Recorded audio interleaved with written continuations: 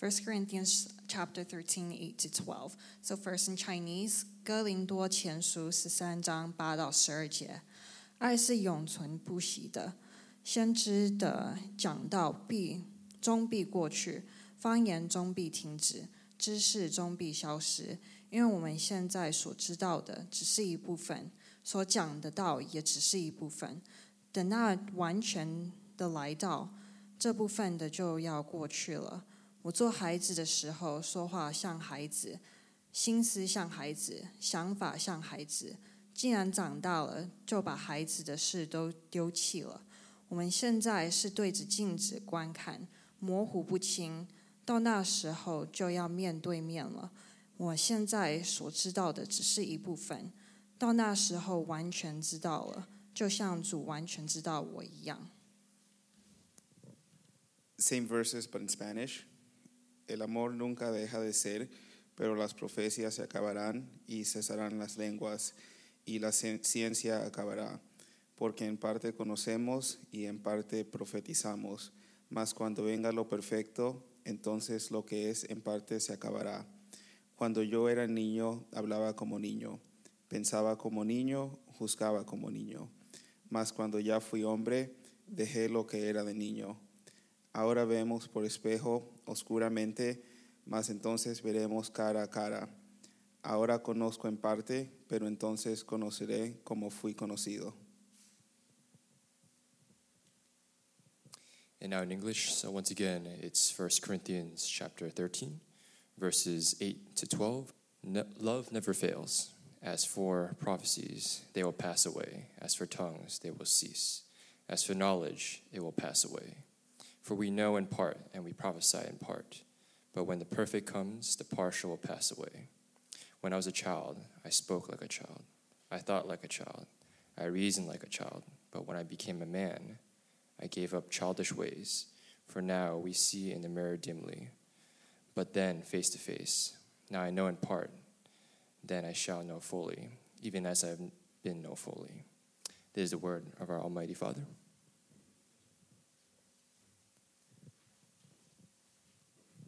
Happy New Year. Okay. So we're going to talk about Vision 2020. Yay. I heard there's a joke in there. I didn't want to mention it, but somebody mentioned that to me today. What do I say? It's 2020 vision. So we're going to see it clearly today, all right? Anyway, sorry, but that's our thing. This Sunday, our vision is so bright and so clear and so important. We're going to take 2 weeks to do this. So I'm going to lead it off today, talk about discipleship, and then Pastor Justin's going to come next week, and he's going to continue the vision. It's not just in-house, but also outside as well, because it's a church that we're constantly moving outwards and being forward and expanding. Now, before we do this, so get out your handy little devices, and what we did during Advent season, we're going to do Bible reading together. Yay! And in fact, a lot of you actually participated with the Advent reading. I'm very impressed. So what I want to do is from now until March, this is about 3 months, 90 days, we want to have a 90 days reading the Bible plan. And so we've been using the YouVersion Bible. So do we have that up there? Okay, so follow the directions. And it's a new series. In fact, those of you we've been doing together, I've already invited you. Some have already responded. So there you're responding already. You guys see it popping up now. So thank you. So those of you who have not done this, follow those instructions. Find this reading plan. Find Edge City Church. All those steps are there. I don't know how to do it, but you just figure that out. And then let's read the Bible together. And this is like different from the Advent. It's not necessarily devotion. It's really straight up Bible reading. That's what we need for ourselves and in our church. And we're basically holding each other accountable so that we can read the Bible together. All right? I want to begin with that. So you do that. And then if you're following along with your phone, the Bible with your phone, go for it. If not, you can kind of tuck it away. All right? But anyway, Happy New Year. 2020 is a new decade. It's a huge thing, right? I remember, going from 1999 to 2000, that was a huge thing, and it just feels like another thing, those of us who were born latter part of the 19th century, no, 20th century. That sounds really far away. But some of us are in that category. We've always had futuristic vision and movies that says 2020 or 20-something, and it seems so far away, doesn't it? But actually, it's right now. This is happening as we speak. In a sense, we are in the future, so let's figure out how God is going to take us into this new decade, all right? Now, most of you have been part of this journey. Pastor Mark kind of alluded to that as he was sharing. And I share this quite often. And I think we need to repeat the story over and over again, because as we now move into this new year, where were we going? And where we are going depends on where we came from. So I want to kind of briefly talk about the story of Edge City, because our story is always constantly being written. It has been written and is continued to be written for now and for the future. So just a quick reminder of where we came from. All right. So as you know, for most of you, we've been here for a little over a year. And it's very humbling to see where we are at now, and I want you to really get excited for not just this year, but for the next decade, if you will, because it's a new decade, all right? So here's a brief recap of how we got to this place at First Pres in Mineola. It all goes back to, Hyunsu and I, when we were in Philadelphia area. And about 10 or so years ago, we were there. And believe it or not, we had this church in mind. We didn't know where it was going to be, who's going to be there. We didn't even know any of you guys. But the name, Edge City Church, was already implanted in our mind and hearts, because that was the idea, to plant that in the Philadelphia area. And so we tried. And we collaborated with the best church plant organizations and minds that were out there at that time. Boy, strategies and methodologies, resources, brand name, and all those things were so exciting when we first got into this church plant world. And, in my mind, it was a sure shot. With all the expertise and all the people behind us that's going to make this happen, easy peasy, lemon. Thank you. And boy, I was confident. I was so certain with this false bravado that I brought up. Guess what happened? We attempted, and it was an epic failure. And that's our story. That's part of our story. So we ate a lot of humble pie that year, and God led us to church in Great Neck, and so, we went there, went back to the basics. Loving God and loving people. Isn't that nice? Because that's what the gospel is. It was absolutely humble. But that's where, in my mind, that's where this whole Edge City stuff began to be birthed. And we didn't even know about it, but it was happening. So we were there. We met most of you there. We met a lot of people. And close to about maybe 7 or 8 years, we're able to grow that congregation and start to implement the seeds of what this Edge City would be about. So when we first got there, the English, the children, the Chinese congregation, and there were maybe around 100, maybe 125, 100 people, 150 people at the most. And then by that time, it grew up to, I think 600 plus. So it was a massive thing that was going on. But besides the numbers and the programs that we were able to implement. During that time, though, it was then actually the latter parts of those Great Neck years that God started to impress upon my heart the need for discipleship. And I do remember the last 2 years before we left Great Neck Church, he set this trajectory in my heart of what discipleship means and what it really is. And he caused us to reformat, at least the congregation that we were in charge of, to reformat it so that discipleship will not only be learned, but that it would be a foundational ministry for the church. So we began this process, and I don't know if you remember, but myself, Pastor Benu, and Pastor Chen, we actually went to, out of all places in America, we went to Post Falls, Idaho, Does anyone know where Post Falls, Idaho is? No. Okay, Hank's lying. He doesn't know where it is. But no one knows where it is. But we went there because there's a pastor. His name is Jim Putman. And he wrote a book called Disciple Shift. And his church is called Real Life Ministry. We went there. We checked it out. And I was blown away because I never thought that you can base your church on just pure discipleship. So we had to go see it. We went there with our own eyes, and I was convinced because that was a mega church out of nowhere, and they planted other churches in nowhere places that also turned into mega churches because people were discipled. I'm like, this is crazy. So we brought it back, and we started to do that in the at the Great Neck Church, and eventually, make a very long story short, we had to leave, and we assembled a group of 50 core people, and most of you are still here.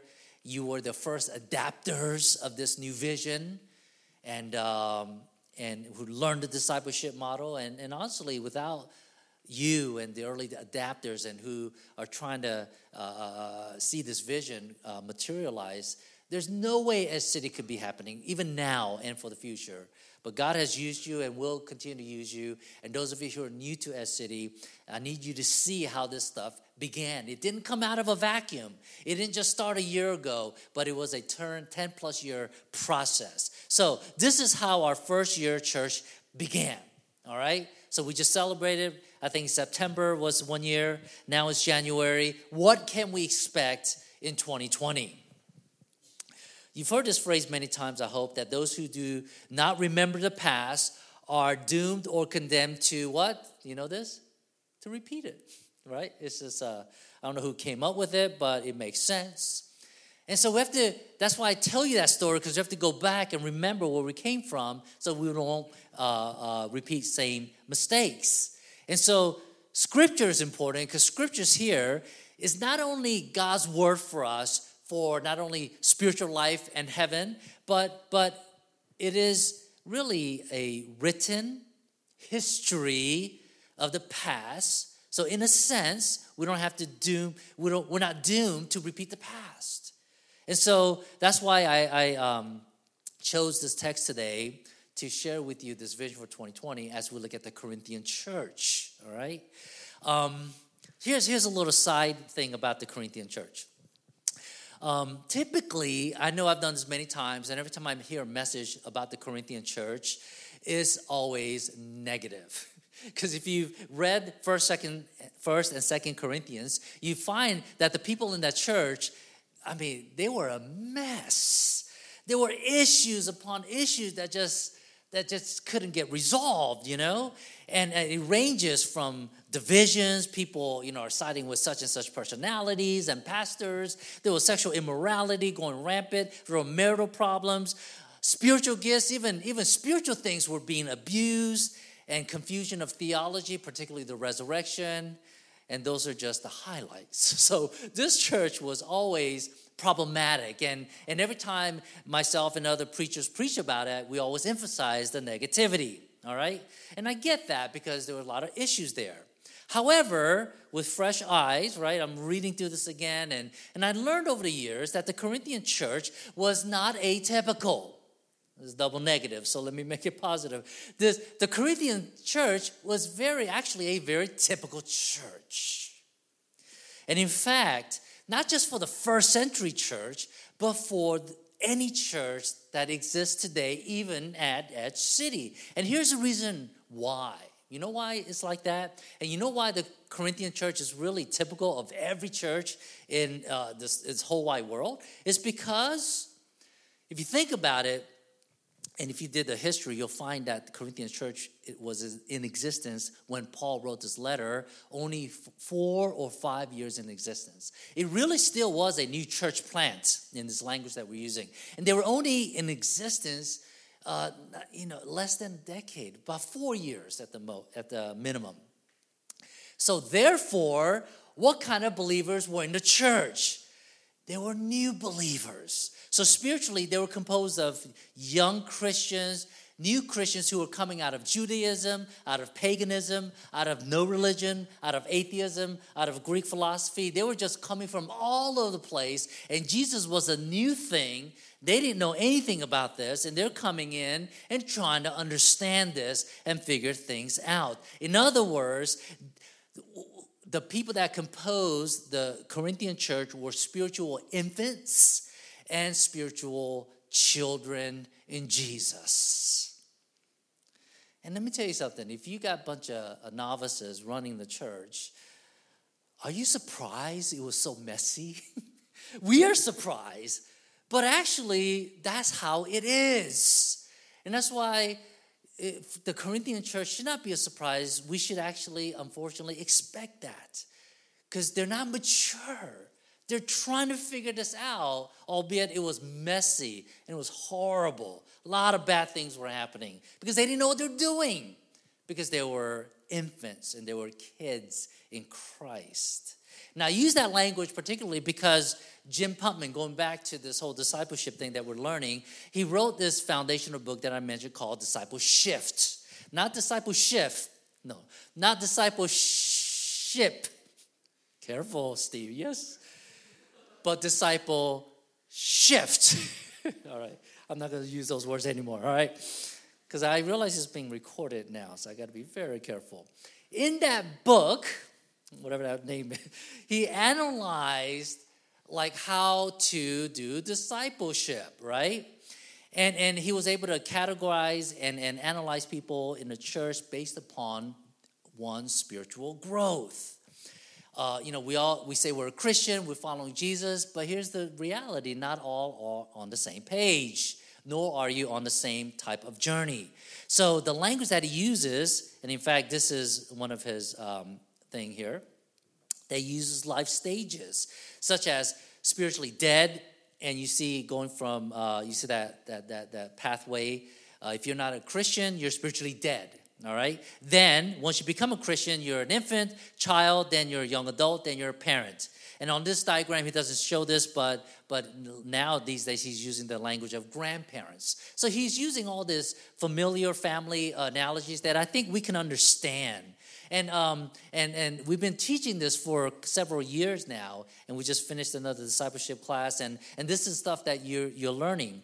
And in fact, what he did was he took these various stages and categories, and he turned it into a wheel called the discipleship wheel. Now, if you've never seen this image before, you are going to have to learn it, because Edge City is based upon this discipleship wheel.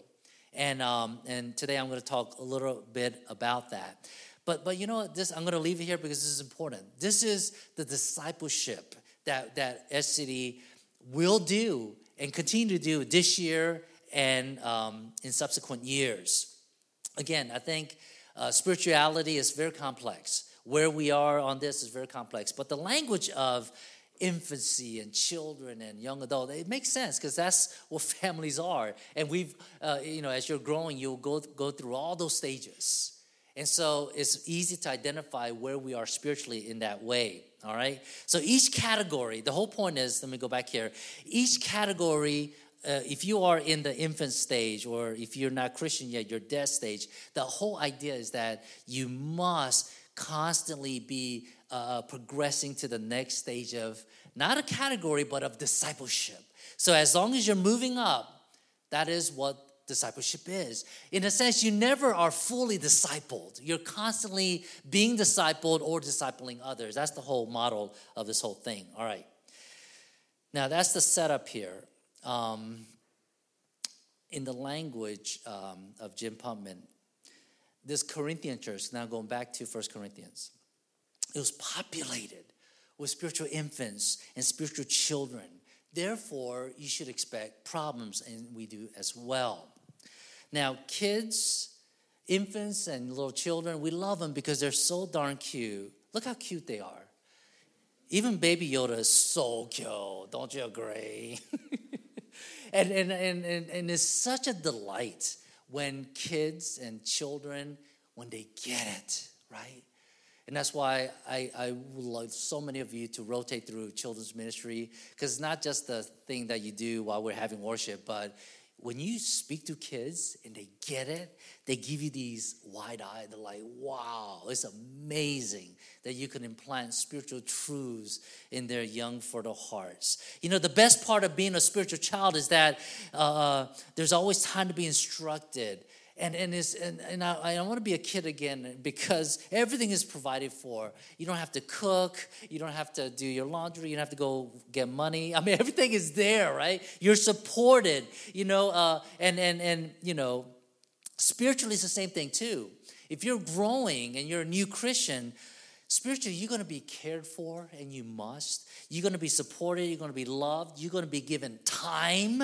You're going to be given instructions in your spiritual walk. Spiritual meals are prepared for you. Like that's what sermons are, right? And you come to church, and everything is there for you. If you have kids, they're taken care of as well, right? And that's a good thing. And it's great to be a spiritual child because all that is provided for you.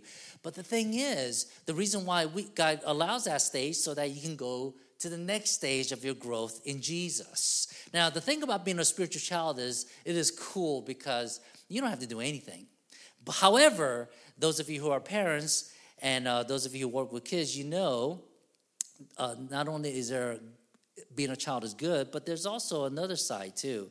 And the worst part of being a child is when they feel entitled or ungrateful. You see this little kid, he's doing some bad things. I have to, mark out some of the things that he did. But it's like, kids can be like that too, as you know. No names here, right? If kids feel entitled and ungrateful for what they have, they will be poster childs for Toys R Us kids. You know, remember the Toys R Us kids jingle? I'm a Toys R Us kids. No, sorry. I try not to sing, and I'm not. But it says, I don't want to grow up, right? Because I'm a Toys R Us kids, blah, blah, blah. But here's the thing about being a Toys R Us kids or just wanting to be a kid. If you don't get the memo, do you know what happened to Toys R Us as a store? They went out of business. Okay? If you're stuck being a kid and you're ungrateful and you're always me, it's not a good thing. Because spiritually now speaking, if we're growing in Christ and you're growing as a child of God, that's a good thing. But if we're stuck in the spiritual state of being a spiritual child, then it's not good. You know why it's not good? Because being a spiritual child, think about this, it is unsustainable for you as a Christian. It is unsustainable for the church to mature and progress. And it's not God's design for you to be stuck as an infant or a spiritual child that never grew up. And the worst thing is when adults still act like kids and they're still emotionally unhealthy and anything triggers them and they're 50 years old. That's really pathetic. Spiritually, same thing too. You've been a Christian 1 year, 10 years, 30 years, and you still don't know where Habakkuk is. You know what I'm saying? That's really pathetic. And so we can't have that. Do you know, similarly, that's why we have Old Testament. We always refer to Genesis, Exodus all the time because that's our past history. Did you know that when Israel came out of Egypt and they were in the wilderness, it was only meant to be a temporary dwelling? Yes, you should know that. We know that. But the Israelites, they didn't know that. They were mainly spiritual infants and kids because if you think about it, Moses just came and they just got, quote, saved, literally, physically, and spiritually in the desert, and they were enjoying the desert. You know why? Because they didn't want to grow up. They had meals catered to them. They were thirsty. God gave them water. They wanted meat. Meat fell from the ground. Woo, what a deal. Everything was provided for them in the wilderness. And God did it through Moses in the end. When it was time to grow up, after 40 years, you have to grow up, right, to some extent. They refused to take the next level of faith. And you know what happened? This is what past story tells us. Just like Toys R Us business, they went out of business, all right? The whole first generation of Israelites, do you know what happened to them? Yes, they died.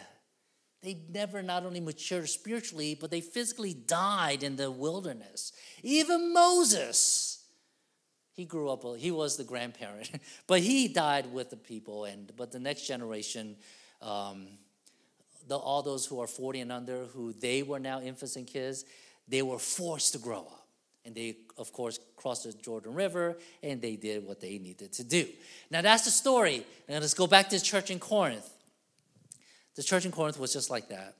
Oh, I know you're tired of seeing that bread of kids, so let me put the vision back up here. But the Corinth church was a bunch of spiritual infants and kids, all right? They were doing whatever they wanted. And that's why all these issues came out in that church. Jim Pumpkin uses this thing called phrase from the stage. In other words, how do you know you're a spiritual child? People start to not only behave certain ways, but they begin to vocalize, whether verbally or internally, these kind of things. For instance, don't branch or divide my group into two groups is comfortable for me right now. Or, who are all these new people coming to church? The church is getting way too big. You're like, I don't want to grow, right? I love my small group. Don't add any more people to it. My small group is not taking care of my needs like they should. So do something about it. I don't have anyone who's spending enough time with me. No one is discipling me. Oh, gosh, right? I don't like the music today. Not to offend you guys, but that's what spiritual children do. If only you played like Hillsong. I don't know. Oh, did I just say that? Don't look at me like that. I'm just reading what they're saying. It's not from our church, by the way. This is like, just like the Church of Jesus Christ. This is what they say. I'm not being fed, so I'm going to another church. Oh, gosh, I hate it. Here's the thing. Pastor looked right at me and didn't even say hello. Just forgive me, okay? My eyes are small for a reason. But anyway, Bible reading, and just continuing this, like Bible reading is non-existent, or if you only live off of piecemeals of scripture, just citing verses that everybody knows, that's a child. Or being involved in the church, meaning just I intend to, but things come up, but isn't that just as good as commitment? That's child language, et cetera, et cetera. So here's the thing. St. Paul, the Apostle Paul, knew that a church full of spiritual infants and children who were acting out in an unhealthy way, it was hindering them to go to the next level of discipleship. That's why he wrote 1 Corinthians chapter 13, the passage that we read. And I didn't read the earlier verses because not only is it long, but you'll miss the point. Because you know what happens in 1 Corinthians 13, right? That's the love passage. It's beautiful. It's poetical. And a lot of people in weddings, they use those words to share their vows and stuff. And it's nice. It's beautiful poetry and language. But the reason why the Apostle Paul, right there in the middle of this whole excursus, chapter 13 is pretty late in the game, okay? It's, and towards the end, he injects this love language in. Why does he do that? It's not to say, oh, let's just love one another, guys. Grow. There's a purpose to this beautiful love language, and the purpose is this. Is to motivate the Corinthian church who are young in their faith, who are spiritual brats, to move out of that state so that they can be mature, so that they can move to the next level of discipleship. What he's doing with this poetry is to diminish this entitlement, this childish display of spirituality that they were looking for. Because they think as long as I have tongues, or I can prophesy, or I know stuff, or I can do miracles, and I can do these kind of fantastic spiritual things, then I'm mature and I don't need anything else. That's how spiritual infants and spiritual children think. And Paul's saying, no. That's why we looked at verse 8. He says, what does it say? Let me remind you. Verse 8 says, love never ends. King James Version, no, love never faileth, right? It's cool. And he talks about love because that is permanent. Versus tongues, prophecy, knowledge. And he says there, latter part of verse 8, they're all short-sighted things. They will pass away. You see, when you're young, you think, if only I only have this and that, I'll be okay. No. Just because, when you're young, you want it yesterday or you want it now. I can't wait. I want it now. And if I have that, I'm good. And Paul says, even if you have it now, it's irrelevant because that's not going to propel you to the next level of faith. The worst thing about church is that a bunch of young kids who are so bright and smart and have spiritual gifts and know theology in and out, who seem to have everything. That's the worst thing for you right now. You know why? Because you think you don't need to grow. You think you've already arrived. There's a language called that. That's called a sophomore. You're like, I'm not in 10th grade or I'm not in second year of college. No. Sophomore means you're sophos. You think you're wise, but you're a what? A moron. You know what a moron is? So spiritual kids are sophomores. You're foolishly dumb. No, foolishly wise, whatever it takes. And that's why what Paul is saying, don't focus on those things. I know you want those things because you see the Apostle Paul, you see Peter, you see all these pillars of the faith being so amazing. But you're not there yet. You gotta put the heart, you gotta be willing to soak all the stuff and get ready to grow. So ultimately, what you need is love of God and love for the people. Because that never faileth. It'll never go away.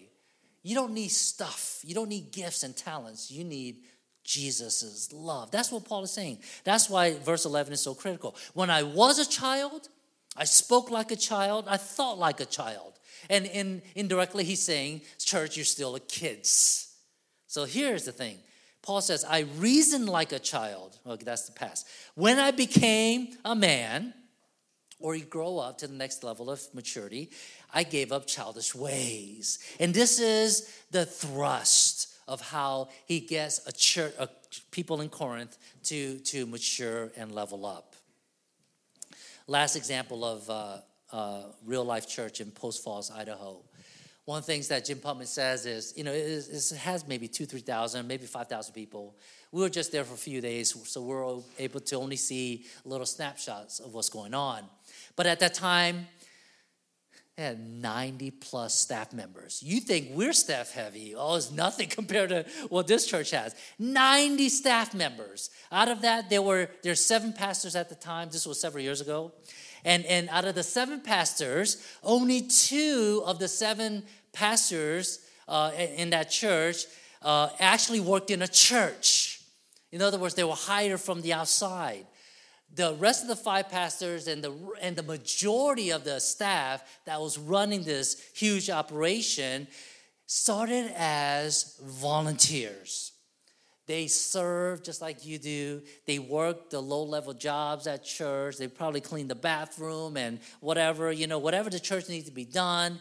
And now through that, they were discipled. And as they got discipled, they were asked to be on staff. And now they are sought out after. These people that are working at this church are being recruited to serve in other positions globally as well. And he said, this is what I love about what he said. He said, there was a time when these people, that no one would even want to think about hiring these people or even a glance at them because they never held significant ministry positions, nor did they have formal training.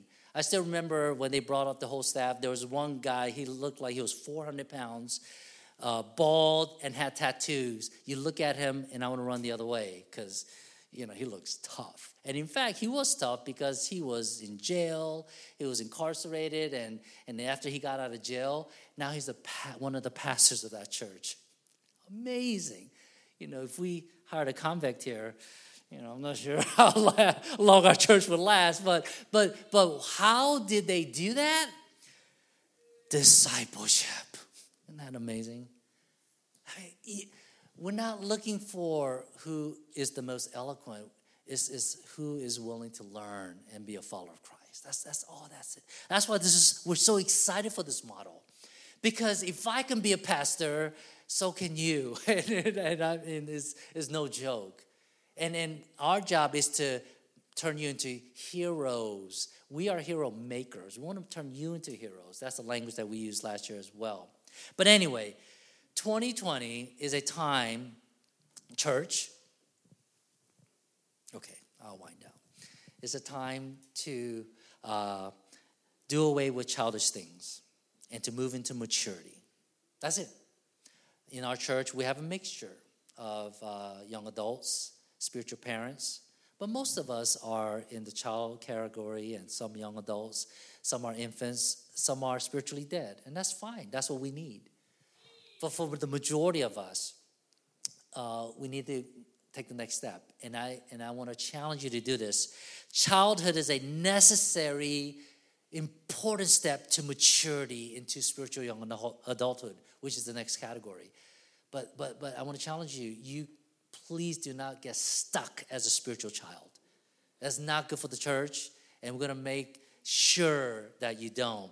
So what's the vision for 2020? It's discipleship, all right? How do you do that? I zoomed in one section. If you're a spiritual child, what do? And this is what the church is going to do this year.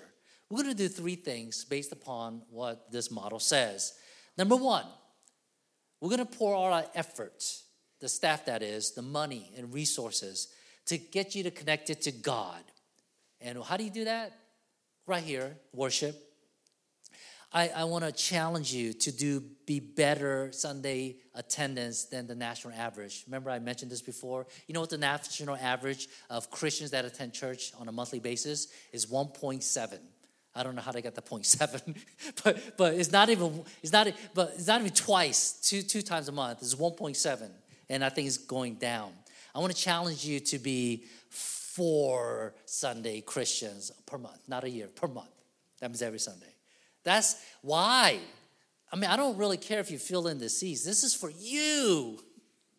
Because you got to get connected to God through worship, hearing the message. So another way to get connected to God is devotion.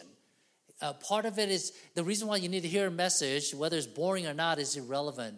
If God is really here, if we're being as faithful as possible to bring you God's word, He will speak to you in some way. So that's why we're going to do the Bible reading app together to hold us accountable. You have a concerted time of 30 to, for me, about 45 minutes of just at least trying to hear from God. And that's how you get connected to God. That's why we're doing Bible studies starting this Wednesday. We come together to study that Bible. And then when we do retreats and special events and prayer meetings, all of these things that we're doing is designed to connect you, church, to God. That's why we have all these announcements and stuff. Not to make us busy, because there's a purpose for that. And that's what we're committing to do. I'm telling you that right now. Secondly, we're going to ask you to connect to community groups, to each other. There is no Lone Ranger Christians allowed, because I've seen too many Lone Ranger Christianity. And you know what happens? If you try to grow on your own by yourself, even if you come to church once in a while, you will be stunted. That's just the way it is. Just like a child who's not properly nourished, they would only be yay tall. And community group is, we're basing everything on community groups. You have no idea how risky this is. I want to do so many ways that the typical church does, but we're committed to building this church based on community groups, because it is in those groups where the disciple tools for everything happens: evangelism, leadership development, pastoral care, how you get connected to church. So we're looking for leaders and we're looking for servants of God, not because you do a lot of stuff, but except that you do it through community groups. So everything is based on that. And finally, connected to purpose. That's what the third thing says. So it's not just coming to church or teaching Sunday school or taking care of kids Fridays and Sundays. That's not how you get your service going on. The secret sauce to maturity, if I can say it that way, to the next level of growth, not only for coming out of being a spiritual child, but for the rest of your Christian life, is for you individually to be connected to the purpose for God. Another way to say it is, do you know God's will for your life? Is it to be a professional or do this and that? That's not God's will for your life necessarily. Those things that you want to do, and that's fine. And if you're good at it, do it. But God's will for you is the way he has not only made you, but gifted you and put a desire. Every one of you have different talents. Find out how those things get connected to God's purpose. If you get that, you can either pick up trash for a living or heal people in surgery rooms. You'll be so fulfilled. Whether you make much or little, you'll be so fulfilled if you get connected to the purpose of God in your life. And our church, we're going to do our best. Almost individualize every one of you to say, what is God's purpose for your life? What do you want to do in 2020? And I've been asking several people, what do you want to do this year within your 10-year plan or 20-year plan? What do you want to do? If you know exactly what, or if you have an idea of what God wants you to do, this passion for your life, then 2020, this year, let's start with that and just build on it. And every one of you, if you find that sweet spot, I can see every one of you having a ministry within the context of Edge City. And I'm not talking about Sunday school, youth group, whatever. That's the church's ministry. That's why you hire Mark Lynn. Oh, thank God. You let him worry about that. You are not doing that. You're doing your own ministry. And I'm doing, if I'm not the senior pastor, I'll be a minister of heart and soul. Right, Judy? I'll turn all of you into iron men and women, right? That's my passion. And once you kick me out or retire, then that's what I'll do, okay? I'll come to the city and say, can I be that pastor, please? And every one of you have some specific passion. That gives you purpose. That's eventually what you want to do. That's why you're here. Not just fill these seats, so you can hear from God every week and work it out. And our church is very different. We're not here to grab you and keep you, make sure, check every time you come. We're here to strengthen you, turn you into hero makers so that you can actually leave. Get out. Not now, but afterwards. Because we got to continue to plant churches. Anyway, did I go over time? Of course I did. But we're going to pray, and we're going to have communion, because we need God to bless us this new year so that we can get that fuel, spiritual fuel, to go out and be who God wants us to be. All right? So communion ushers, if you would come up here, please. Get ready, and let me pray. Father, I thank you for our church. I thank you for what you are doing and what you will do through Edge City Church. For the men and women here who may know what they're doing or may not and who are confused, that you will raise up everyone here so that you would have a special call on everyone's life. And they're going to do amazing things for your kingdom. And we thank you for that.